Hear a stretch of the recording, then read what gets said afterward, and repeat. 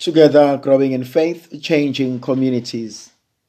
The grace and peace of our Lord Jesus Christ, the love of God, the communion of the Holy Spirit be with you always.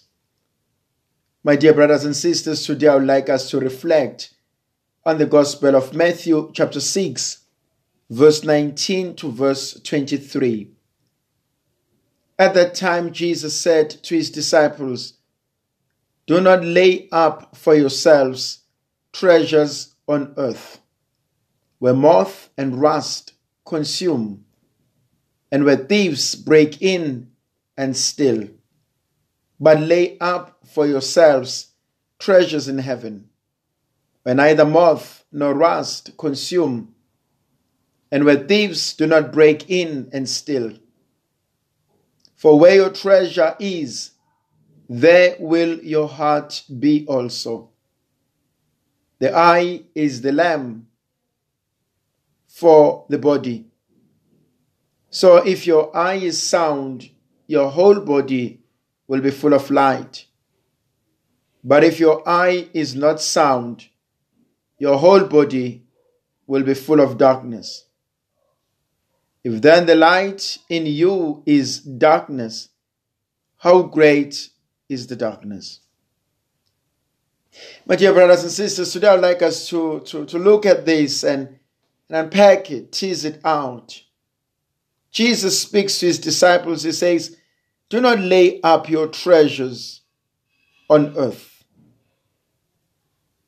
And so the first thing that I want to look into is a sense of security. Jesus already presumes that the disciples have treasures. Already presume that we have treasures. And so the question is, where is this treasure? And so there's a sense of security that it can be stolen. I can lose it. It can be taken away from me. But I probably want to go a step back. Do I have any treasures? Do I value certain things? Do I see them as important? Do I have people in my life that I regard as important, as valuable? Are there people that I have great regard for them, that I hold them in high esteem? Do I take them for granted? Or do I love them for who they are in my life? And so we go back to this great truth. We go back to this great reality that St. Paul talks about, that we are all treasures but in an earthly vessel, that we can break at any given time, that we can fall short of grace, that we can lose the target, that I can do that which is shameful. And so I need the grace of God. Now, are there things that can steal away this treasure? Are there things that can steal away my sense of peace, my sense of belonging? Are there things that can steal away from me my sense of identity? Are there things that can threaten my relationship with God? Are there things that can steal my family away? And what are these things? How much of freedom have I given them? And I'm always reminded by the scenario in the book of Genesis, chapter 3. When the serpent went to Eve, Adam was not there. The author does not tell us what happened to Adam, but we know that he left. And so he created a gap. And when that gap was created, the snake used that against them. And sometimes we've created these gaps. We create these gaps. And we allow the evil one to come in, to destroy good lives, good families, good relationships. We take a chance. We try something new. We want to spice things up. And we lose everything.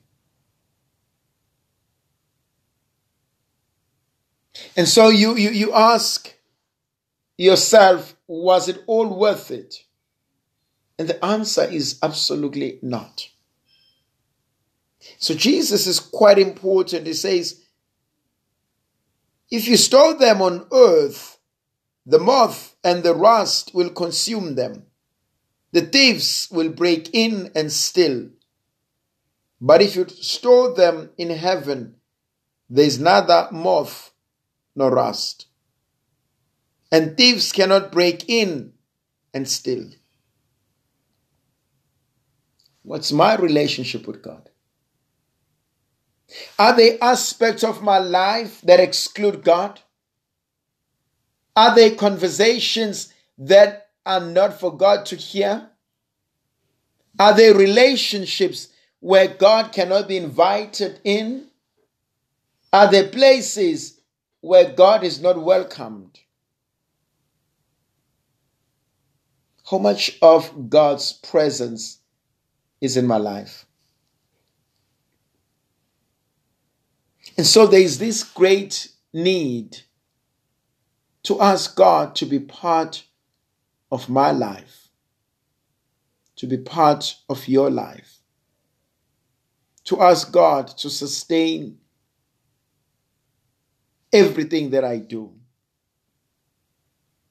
Then the author to the gospel says, where your treasure is, your heart is also there. And that for me speaks of passion. What's your passion? What's my passion? What is your vision? What is it that the Lord wants for you, from you? What are we called to become? What can we achieve in our lives? Then he makes a beautiful analogy, symbolism. The eye is the lamp of the body. And so if the eye is sound, your whole body is full of light. But if the eye is not sound, your whole body is full of darkness. Am I the one who lives in light or in darkness? Am I of good sound, proper thoughts, genuine heart? What am I? What do I become? There's a frightening line in verse 23. If the light in you is darkness, how great is that darkness? Do I have a relationship with God? Do I have a relationship with myself? Do I see God in every aspect of my life? May the Virgin Mother of God continue to be with us, to protect, to bless, and to guide us. In the name of the Father, and of the Son, and of the Holy Spirit. Amen. O my God, I offer up to you all my thoughts, words, actions, joys and hopes, griefs and anxieties of this day. I ask you to grant me the grace to love and serve you and all those you send my way today. We ask this through our Lord Jesus Christ, your Son, who lives and reigns with you in the unity of the Holy Spirit, one God, forever and ever. Amen. May Almighty God bless and protect you, the Father, the Son, and the Holy Spirit. Amen.